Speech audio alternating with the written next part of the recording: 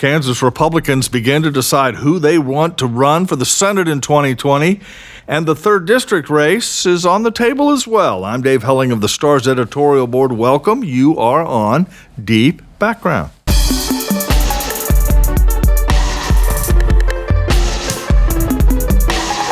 Well, greetings. You're on Deep Background for January 29th, 2020, as we head into the political year. I think no one would disagree with that. We've got the Iowa caucuses coming up next week, the New Hampshire primary, elections across the board.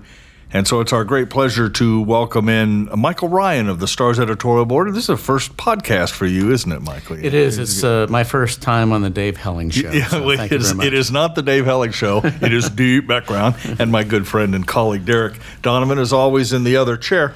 Well, Michael, thanks for coming. And we wanted to visit with you primarily about what's happening in Kansas this weekend when the Republican Party holds its convention in Topeka. I've covered them before. They're always an interesting, raucous affair. But this year the stakes may be higher than in most years because of the Senate race that's coming down the pike. Talk to us about this. How important is this weekend, do you think, and do Republicans think, in terms of how that race, the Senate race, is going to play out? It's obviously huge, and the convention is in Olathe. Actually. Oh, it's Olathe. So, yes. There you go. So that's going to be real convenient for us to go to. It's interesting that what's going on in Kansas and Georgia seems to signal that for a party that has the White House, unity is going to be problematic this year. For instance, in Georgia, Doug Collins, the congressman, has decided to run against the newly installed Senator Kelly Loeffler. And talking to an official who I know in Atlanta this morning, they thought it was just stupid on so many levels that you would do that to your own party. In Kansas, you've got a Senate seat that has been held in the Republican Party for basically a century. And you have a 3rd district that the party would love to win back. And you've got, this weekend, you've got debates, the convention's Friday and Saturday, and they skip Super Bowl Sunday, thank God.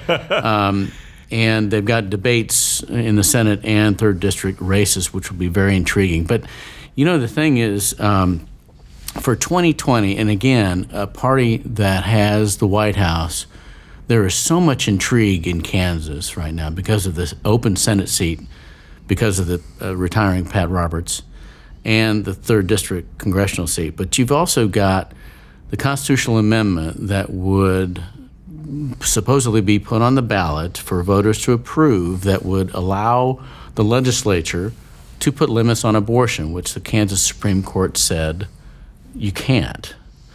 And what the Supreme Court said is that if you do put restrictions, they have to meet the absolute highest standard of what's called strict scrutiny. You can do it, but it's very hard. Basically, the court found a right to abortion. You're correct. In the Kansas Constitution. Right. And you've also got the Medicaid expansion, which is a very difficult issue among Republicans. There's a tenuous agreement to go forward with it, and the people I talk to think that it's inevitable that there's going to be Medicaid expansion. But there's a lot of intrigue there because you've got some people who are more excited about the constitutional amendment on abortion, who are willing to vote for Medicaid expansion if the people excited about that will vote for the constitutional amendment on abortion. Right. But then you've also got the threat of some of the moderate Republicans being primaried by some of the conservatives in August. So there's a lot going on. Okay, so let's start with the Senate race, and let me ask you sort of broadly your sense of this. For those who aren't paying a lot of attention, it's Chris Kobach, right, one of the candidates, Roger Marshall, the incumbent congressman, Sue Wagle, who's the president of the Kansas Senate from Wichita, Dave Lindstrom from Johnson County, a couple of other candidates who are not considered to be in the first tier. It is, by most people, are the differences between those candidates, among those candidates, Michael, in your view, ideological? Are they about things like Medicaid? Are they about abortion? Or are there even really that many differences? Or are that many? Or is it a stampede to see who can get to the farthest right for the primary? because that's where the votes are in Kansas. Give your how are Republicans going to sort this out? I think it's more about personalities than ideology at this point. In a room full of elephants this weekend, Chris Kobach's going to be the biggest elephant. Why is that, do you think? I'm told even the President of the United States realizes what a weak candidate Chris Kobach can be, even though they had a relationship some time ago. That I think that a lot of people would like to see the field cleared, probably from Marshall. At this point, the polls indicate that it's a dead heat between Kobach and Marshall. Suego very far down and Dave Lindstrom pretty far down, too. So there are, I think, some behind-the-scenes efforts to try to clear the field to make it a one-on-one situation, because there's a great fear among many Republicans that Chris Kobach has so much support, especially in District 1, the Western the big Kansas, first, that he may win the nomination and lose the general. But at the end of the day, there is very little light between Roger Marshall and Chris Kobach on the issue. Certainly they focus on different things, but I imagine if you looked at their voting records, were they both voting in the same elections, that you'd be seeing the same votes down the line. Yeah, I think that both of them have a lot of support among the same people in Marshall's district. Yeah. So it comes down to personalities and winnability. And also, there's no question that Kobach has made immigration his signature topic, whereas Roger Marshall, he's a physician, he has not hammered on that. Again, though, I'm sure his voting record would be the same. Yeah, I think that's important to realize, that you're really not getting a much different product, but the packaging is different. And their demeanors could not be more different, just oil and water. Yeah, I mean, it's the label and the packaging that's different, and there's a lot of angst about what will happen in that race. Yeah. Is there, when you say clear the field, I assume you're referring to Susan Wagle and David Lindstrom and get, Marshall v. Kobach.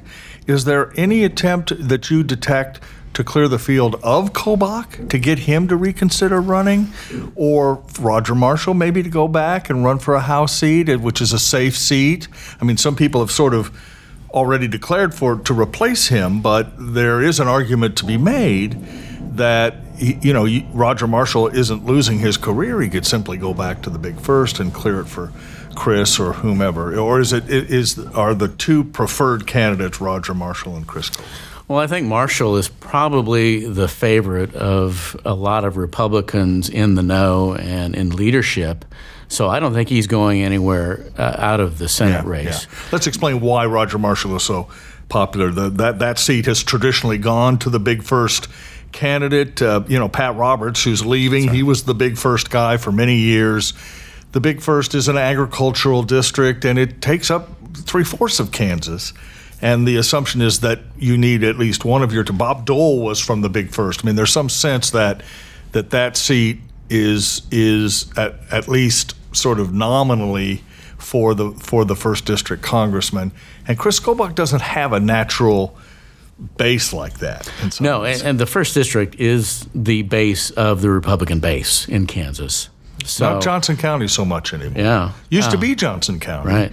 But now that may be changing a bit. So I don't think there's going to be any effort to get Marshall out of the race, but he's vacating a nice congressional seat that could be a natural for a Chris Kobach. But there's no indication that Chris Kobach wants to run for the House or have any. I mean, he's certainly not someone who is amenable to getting out of any race. I mean, he's not going to listen to anyone, one assumes. Well, maybe not. Maybe not in Kansas. But there may be. I mean, you're talking about the president, obviously, who has had some conversations with Roger Marshall and Chris. Yes, and I'm not privy to those conversations. None of us is. This is just speculation. Yeah. But the speculation is that the congressional first district could be another prize for Chris Kobach if he was so disposed. Yeah. Will the picture begin to become more clear after the weekend convention in Olathe? One would hope so if you're Republican Party faithful. You really, and especially when the president is going to have a tough reelection slog, you really want to get unified as a party And so this weekend is an opportunity to start that process. But again, as I indicated, there are people and issues in Kansas especially that are going to make that tricky. One thing that I thought was awfully telling was last year, Roger Marshall, as congressman, wrote an op-ed for us in the Star where he was saying that his constituents in the 1st District his agricultural constituents are getting very tense about the tariffs. Kansas being a huge milo market, a huge soybean market, and these are some of the things. And beef and pork, in some ways. Exactly. Yes. But and the milo in particular has been one of probably the biggest agricultural success in Kansas over the past decade, because opening up to the Chinese markets, they saw people buying milo sorghum who had never bought it before. They were at an all-time high. They are now back down to getting the same prices at the elevator they got before that boom. And so Roger Marshall, it was very significant. He broke with the president and said, you have got to take care of this. He has not taken care of that. As a matter of fact, he's digging back in on it. Do you think there's any chance that's going to start flipping some of that solid support that the president's got?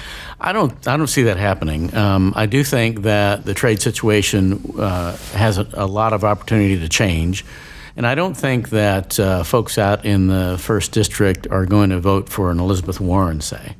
It's been amazing to watch how dedicated the support for Trump has been in areas like the 1st District, and not just in Kansas, but also around the Midwest. Right. So the bigger I'm not problem sure for Donald Trump is the 3rd District, where Kevin Yoder lost in 2018 by 6 points to someone you would not have anticipated having strength. It's suburban, and let's just be frank, suburban women that are the biggest challenge perhaps for the Republicans, which is, again, why I think people are a little worried about Chris Kobach, because of how he performed in Johnson County in the governor's race against Laura Kelly. Chris Kobach basically tied Laura Kelly in every county in the state except for Johnson County. That's where he lost the race, and there's some fear that would happen again. And back when Barry Grissom was in the race, polls indicated that Kobach trailed him by 10 points. Yeah. So it's very problematic. And I've been told that Kobach's vulnerability is not unnoticed in Washington. Correct. And that's also curious, too, because I think that certainly Dave and I agree that Barry Grissom was not a strong candidate anyway. It's not as though he's somebody who's going to walk away. And it was quite early in the race. I mean, we'll at some point deal with the Democratic side, which apparently they are clearing the field for Barb Bollier, but I think there is a sense, is there not, the Republicans believe that they need to get their ducks in a row pretty quickly. So before we leave the Senate race, 2 questions. Talk to us a little bit about Sue Wagle. She, nominally you would think she would be very competitive, a woman, state Senate president, well-known statewide, and yet she seems to have not, and competitive. She's running an ad now. I mean, and yet that doesn't seem to be getting traction. And then the ghost of Mike Pompeo. Talk about that a little bit, Michael. Doesn't that hover still over this conversation a little bit? Yes, indeed it does. And I think it will continue to hover as long as Chris Kobach and his candidacy are considered to be a real threat for the nomination. The decision doesn't have to be made till June. Who's getting in where. Right. And I think there's going to be a lot of stuff happening between now and June. Although June is not that far away. Now, if Mike Pompeo waits till June and needs to start raising money and organizing and doing all the other things that a Senate candidate has to do, it's going to be more difficult than it would be if he gets in now or at some point. And he's been pretty emphatic that he doesn't want to get in. But what you're suggesting is there are still some Republicans who sort of hope that might happen. Well, and as I wrote in a column last fall, this is a seat that has been held in the party for about a century. Do you really want to take a risk of losing it? And to be honest with you, Chris Kobach is a roll of the dice. And I'm not sure that folks, if it's not clear, if the race isn't clearing up by May, late April or May, then there's going to be another tug at Mike Pompeo because you don't want to take a risk. Right. This would be, if the Republicans lost this Senate seat, it would be heard around the nation. That's cataclysmic for the party, no question about it. It would be. Red Kansas voted for Trump, by 20 points. But is there any sense that people think that Mike Pompeo is a flawed candidate, given what's happened in Washington, his late decision making, his repeated claim that he's not interested in the seat, he doesn't want to run? Doesn't that make his candidacy a bit more problematic? Certainly not as problematic as Chris Kobach, but certainly not a slam dunk. I would say, just speaking personally, that from my observations, he might be viewed as a flawed human being, but not necessarily all that flawed a candidate, because he is still very much loved in Republican circles here in Kansas. Yeah, and of course he had some history as a House member from the Wichita area. And a row with NPR is not going to hurt him in no Western question Kansas. about it. Talk to us about Sue Wagle. Sue Wagle, to be honest with you, Sue Wagle and Dave Lindstrom, and it's a shame because they're both really solid candidates. And by the way, one from Wichita, which is one of the population centers of Kansas, and the other from Johnson County, which is the population center. For whatever reason, that seems to be a bit of a drawback for some but candidates. Dave Lindstrom in Johnson County, the Johnson County commissioner, is very well thought of. Right. Former chief, that part of it is there too. Yeah, but heading into the state convention this Friday and Saturday, Wagle and Lindstrom are more and more being viewed as afterthoughts, which I think is a shame. They just, in terms of name recognition, Lindstrom just, I don't know if he can get over Well, why hasn't Sue Wagle done better? Do you have a sense of that at all? I really don't. Yeah. If you looked at it on a blackboard, you would go, well, certainly, again, as a woman, and Kansas has a history of electing women, even on the Republican side, and so that would have been an interesting race. Yes. If it's not going to happen. Yes. Between her and Barb.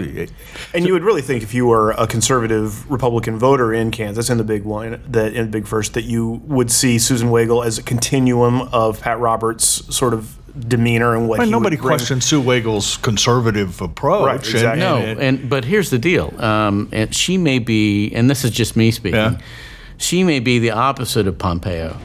She may be a not terribly flawed person, but not a great candidate either. And explain why you think that might be. Well, there was chatter on the radio this morning about her ads not hitting the mark. Her early ads are really attacking, the Washington Democrats. Right. And socialism and all that other stuff. When your opponent right now is Kansas Republicans. Right. That is an approach that has worked for Republicans in Missouri and Kansas in the past 10, 15 years. I would also say that it does suggest that ad and the upcoming weekend convention does suggest that if Sue Wagle wants to remain a viable part of this discussion, she needs to be pretty aggressive. She's made that decision that if she's to have any chance at all, she's really got to separate herself from the field or has no chance at all. Well, and I think, and it'll be interesting to see what happens. The senatorial debate is at 10:30 on Saturday morning. And, oh, by the way, I've asked the Republican Party leadership if there's still opportunities for rank and file party faithful to show up, plunk down $75 and come in. I think there probably is. I haven't received a response yet. But the thing about Susan Wagle's candidacy is I think Roger Marshall's in the way. Yeah. Marshall is obviously coming from that big first district. He's a credible congressman. He's got money. And I think she's running up against that more than anything. We'll move on from the Senate race, and I want to talk a little bit about the 3rd District race, which I find fascinating as well. Hey there, this is Derek Donovan of the Kansas City Star editorial board, and we hope you're enjoying the podcast. If you like what you hear, help us support this podcast and the journalism that reporters at the Star do every day by subscribing. There's an easy way for you to do it. Head to kansascity.com/background. You'll even get a special discount just for being a deep background listener. By subscribing at that URL, you will get 3 months of unlimited digital access to the Star for $1.99 total. That's right, you get access to kansascity.com, the e-edition of the newspaper, our mobile apps, and more for 3 whole months, and it only costs you $1.99. That's a pretty sweet deal. Plus, you will be supporting journalism that makes a difference in Kansas City. So, go grab your computer or mobile device and head to kansascity.com/background. And hey, thanks for listening. Does Chris Kobach enjoy any sort of home field advantage at the convention, in your view, Michael, because he's kind of from around here, whereas Roger Marshall is, again, the 1st District, Western Kansas? His supporters from that district are going to have to travel some distance to get to this convention. I mean, there's always a sense that campaign organization also plays a role in events like this. Can you get your supporters there? Can they have the signs? Do you have a table where you can pass out literature?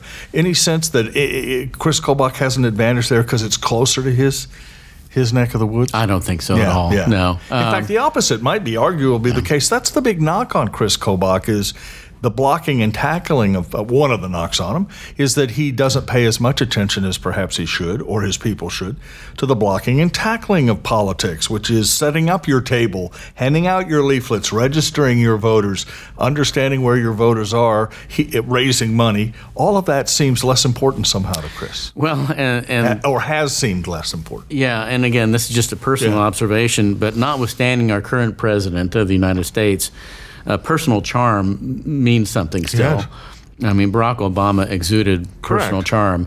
I think Pete Buttigieg just exudes personal charm, and I think he's moving up in the polls. So, that retail politics matters. Still matters. And it particularly matters at a place like Olathe for the Republican convention, where you're shaking hands, and there's if you hear more cheers for Roger Marshall than you hear for Chris Kobach, that in some ways is instructive about the way Chris runs campaigns. And just in a subjective way, I would say that among the three we've been talking about, Susan Wagle has the most of that, to me, when you see her engaging with people. To me, much more than Roger Marshall does. She just hasn't been able to transfer it in some ways to polling support, which we may see this weekend. The state convention, though, is a little bit like some of the candidate forums I've attended over the years, the local ones especially, because if you have a candidate forum at the local public library, 3/4 or more of the audience are partisans. I mean, they're already connected to a candidate. Correct. So that may be the case with the state convention. Right. I mean, you're already going to have allegiances. And of course, if you're an exemplary candidate, you've contacted your supporters. Be at this convention. I need your help. I need to have a show of force. And again, I think it'll be fascinating to see if Chris has learned any lessons from the governor's race in terms of what I call the blocking and tackling of politics, or not. Yes, and Kobach's strength has not been, as you know, schmoozing with or hobnobbing with his fellow Republican wizards. His strength is the grassroots. The populist appeals that he makes. Well, he, in fact, has criticized the Republican establishment in some ways. I mean, his whole candidacy is a critique of that. It's his defeat to Laura Kelly that I think haunts some members of the party and will do so this weekend. Okay, let's move quickly. We're about out of time to the 2nd District primary involving the Republicans who think they have a chance to unseat Sharice Davids, the Democrat who won. There's 3, right? The 3rd District. Third, did I say 3rd? Second. Yeah. Second. I meant 3rd, of course. Tell me about it. Very intriguing race. I can't wait for the debate. That comes Friday afternoon. Very high-quality Republican candidates. Very attractive candidates in a political sense. I'm not talking about appearance. Very attractive candidates, very on equal footing with each other in different ways, and all striving to take on a very popular and strong incumbent Democrat in Sharice Davids. It's going to be very interesting to see what each of the 3 candidates tries to get done in this debate. Name the candidates for us. It's Adrian Foster, right? Right. And then you got Amanda. Amanda. We'll have to figure that out later. We'll get back to that. But the 3 candidates are Sarah Hart Weir. Yeah. Amanda Adkins. And why did I say Hall? I have no idea. I was on another program. I'm in print. I was on another program the other day, and the same sort of mind cramp went on. In part because, to defend, sort of our approach, these folks are working very hard at the grassroots, but not really in a public way yet. We'll know their names, over and over by the time of the primary. Yeah. But they all have different constituencies, and they all think they could take on Sharice Davids, correct? Yes. And the traditional wisdom is that a member of Congress is most vulnerable in his or her first reelection. Mm-hmm. Yeah, and of course, Sarah Hart Weir is a former head of the National Down Syndrome Society, and Amanda Adkins is an executive on loan from Cerner. Cerner.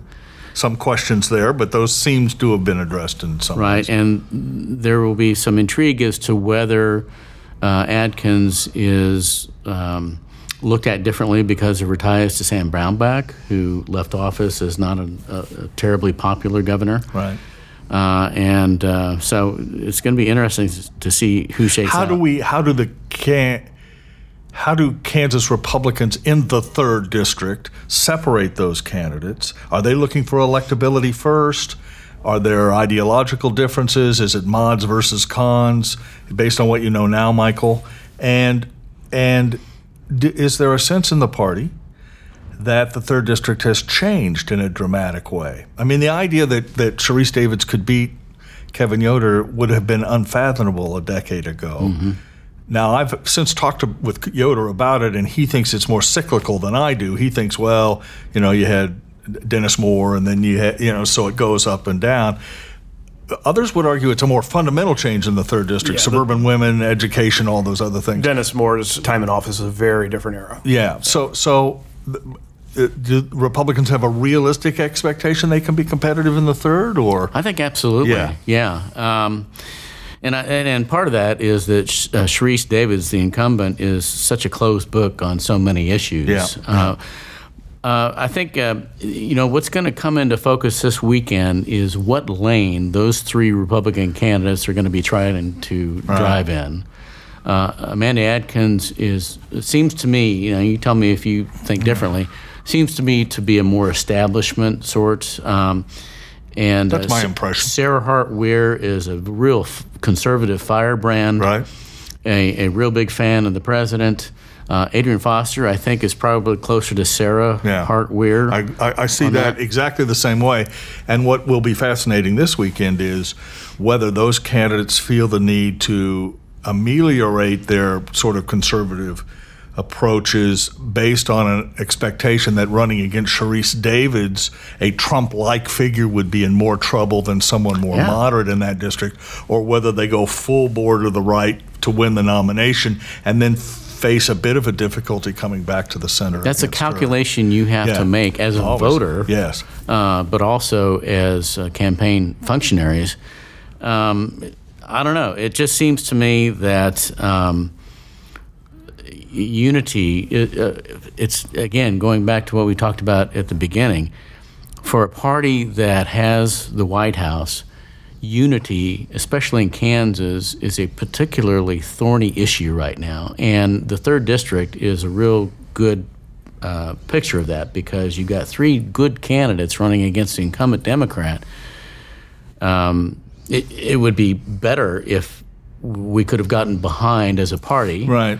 If could have gotten behind one, as the Democrats have in Barbara Bollier. Right. And remembering, too, that in 2018, Kevin Yoder was running very much as an un-Trumpy Republican. He did not by any means his biggest struggle was, am I a Trumpy Republican or not a Trumpy Republican? And he tried to walk that line. And I think his experience suggests that what Michael's talking about is very true, that a Republican to have a chance in the 3rd will have to run a perfect campaign in some ways because of the changes in the 3rd, and a 3-way primary with 3 equally qualified candidates may make it harder to run a perfect campaign in the fall. We'll see. And just playing Democrat now in the district, we're looking at the Republican race and saying, okay, have at it, each other, and hoping it gets bloody here.